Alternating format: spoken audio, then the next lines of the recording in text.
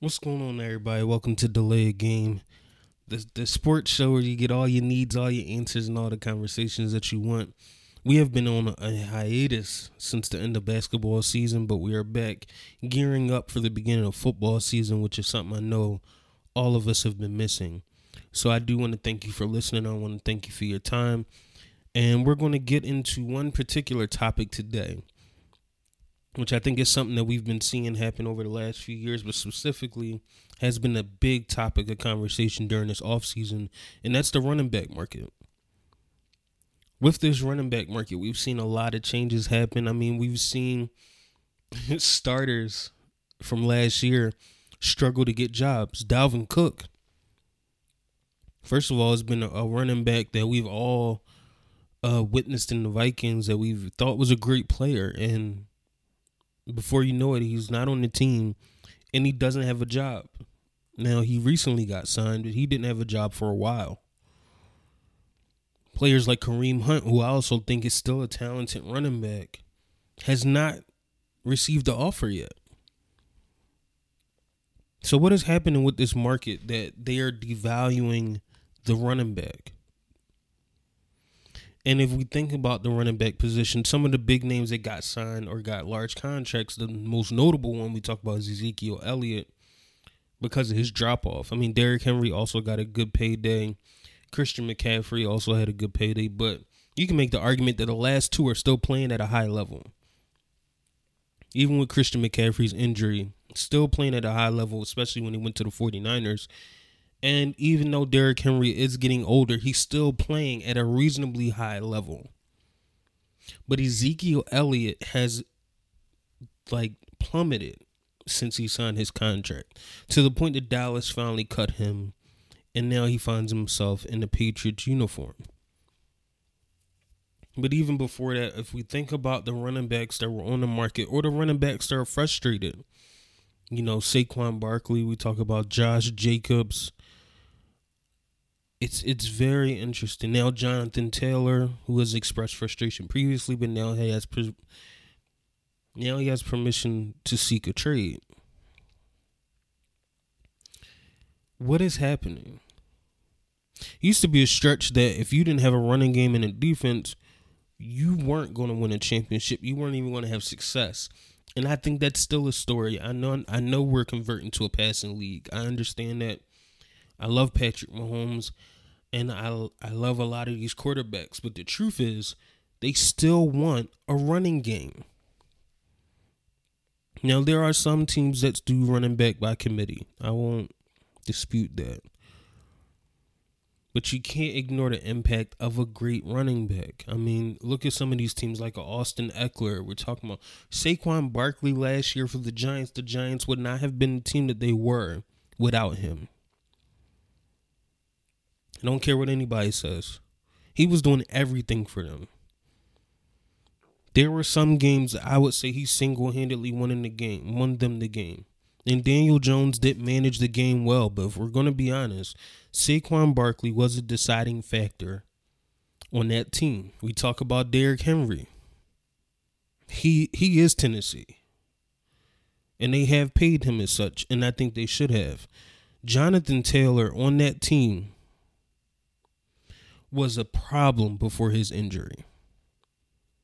He was doing his thing before his injury and then came back from injury and wasn't that bad. He was actually good. So he played out his rookie deal, and now you don't want to pay him. In the situation that you just drafted a rookie quarterback, the star running back that you have, you don't want to pay. That doesn't make any sense to me when you have an opportunity to continue to build. Josh Jacobs led the league in rushing last year, and now he doesn't have a contract. Where we both know in the old NFL, if you did something like that, you would have a deal. There's not even an option they would let you walk. But now we're in the NFL where they think they can just plug and play running backs. And I think that is true in some situations. That's not true for most teams. Some of those running backs I just named are significantly better than some of the other ones. Christian McCaffrey is significantly better than a lot of these running backs in the league. He is. Jonathan Taylor is better than some of these running backs in the league. That's why people are offering to trade for him. Derrick Henry is still better than some of these running backs in the league. Joe Mixon is better than some of these running backs in the league. Josh Jacobs is still better than some of these running backs in the league. So why is it that every position in their pay grade can increase but the running back? Where I don't think the running back's importance has decreased. If anything, they're expected to expand. Christian McCaffrey has a game last year where he threw for a touchdown, received for a touchdown, and ran for one. The average running back now is expected to expand his game to be a receiving back, but yet their pay is going down. Their risk of injury is going up. Their risk of playing more is going up now because they're doing more. They are now expected to either pass block, receive, and be a good rusher. And whether we want to admit it or not, adding that level of a receiving game to a running back should increase their value. It should. So it's astounding to me that we are asking them to do more, but yet we are refusing to pay them. I think the NFL needs to make a change. I think the NFL needs to make a correction. It doesn't make any sense that they are not valued the way they should be. I don't care if we're in the passing league or not. The passing league has caused them to evolve and to ask more of them. Why do they not deserve to be paid more? I think it's a weird situation that's going on with these running backs. And I think they're going to learn the hard way that they're going to miss having quality running backs on these teams.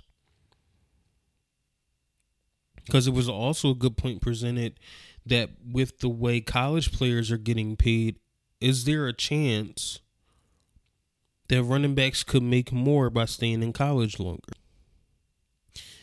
We might not want to see that. We might not want to hear that. But for them, that might be the best decision. Because not only will they get more money, but I also think it'll force the NFL to pay them. Because they're going to want the stars. They're going to want the big name running backs. And if those running backs decide, hey, I'm not going. Hey, I'm staying in college. I got a good deal going right now. I'm going to stay in college for a few years. I think it will affect the bottom line a little bit if we didn't have some of these names that were coming out. So I'm definitely curious to hear your thoughts about this running back situation in the running back market. Fantasy football is finally coming, and I kind of want to hear your thoughts because I'm excited. It's been a long wait, but I got my team ready. I'm in a 2-quarterback league. The draft is coming up soon.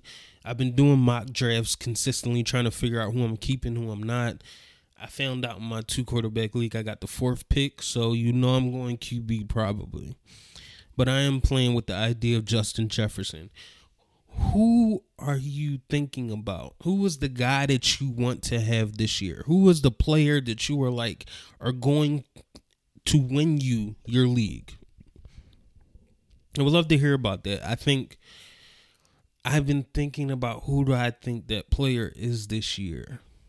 I was very big on Justin Jefferson last year. And I think I still am this year. A player that I like that I'm not getting, obviously, or possibly, is Tyreek Hill. I think Tyreek Hill is an obvious blend of upside and consistency. So I think Tyreek Hill is always a good choice. Christian McCaffrey scares me because of his injury history, but I will leave that up to your decision making. You can't go wrong with the Eagles wide receivers. A.J. Brown or Devonta Smith will be a good choice. And keep an eye on Joe Mixon. Joe Mixon has been dropping in the draft. At least in the mocks that I've been doing with the 2QB league, he's been dropping to 4th or 5th round, which to still get a number one running back or starting running back that low, where I think he could be a RB2 for you, maybe a low RB1, depending on his health. I think is a great pick still. So, those are just a few of my thoughts. I would love to hear what you guys are thinking for fantasy football and what type of leagues you play in. Are you playing in 2QB Superflex? Are you playing in just a regular PPR? I would love to hear your thoughts. And maybe one of the next episodes we'll get more into fantasy football. My thoughts on certain players I'm staying away from, those that I'm targeting. Maybe we could talk about that a little more. But thank you for tuning in. We will do another episode next Thursday. Once again, I appreciate your support. Make sure you subscribe to this video also. And until next time, I hope y'all guys have a great week.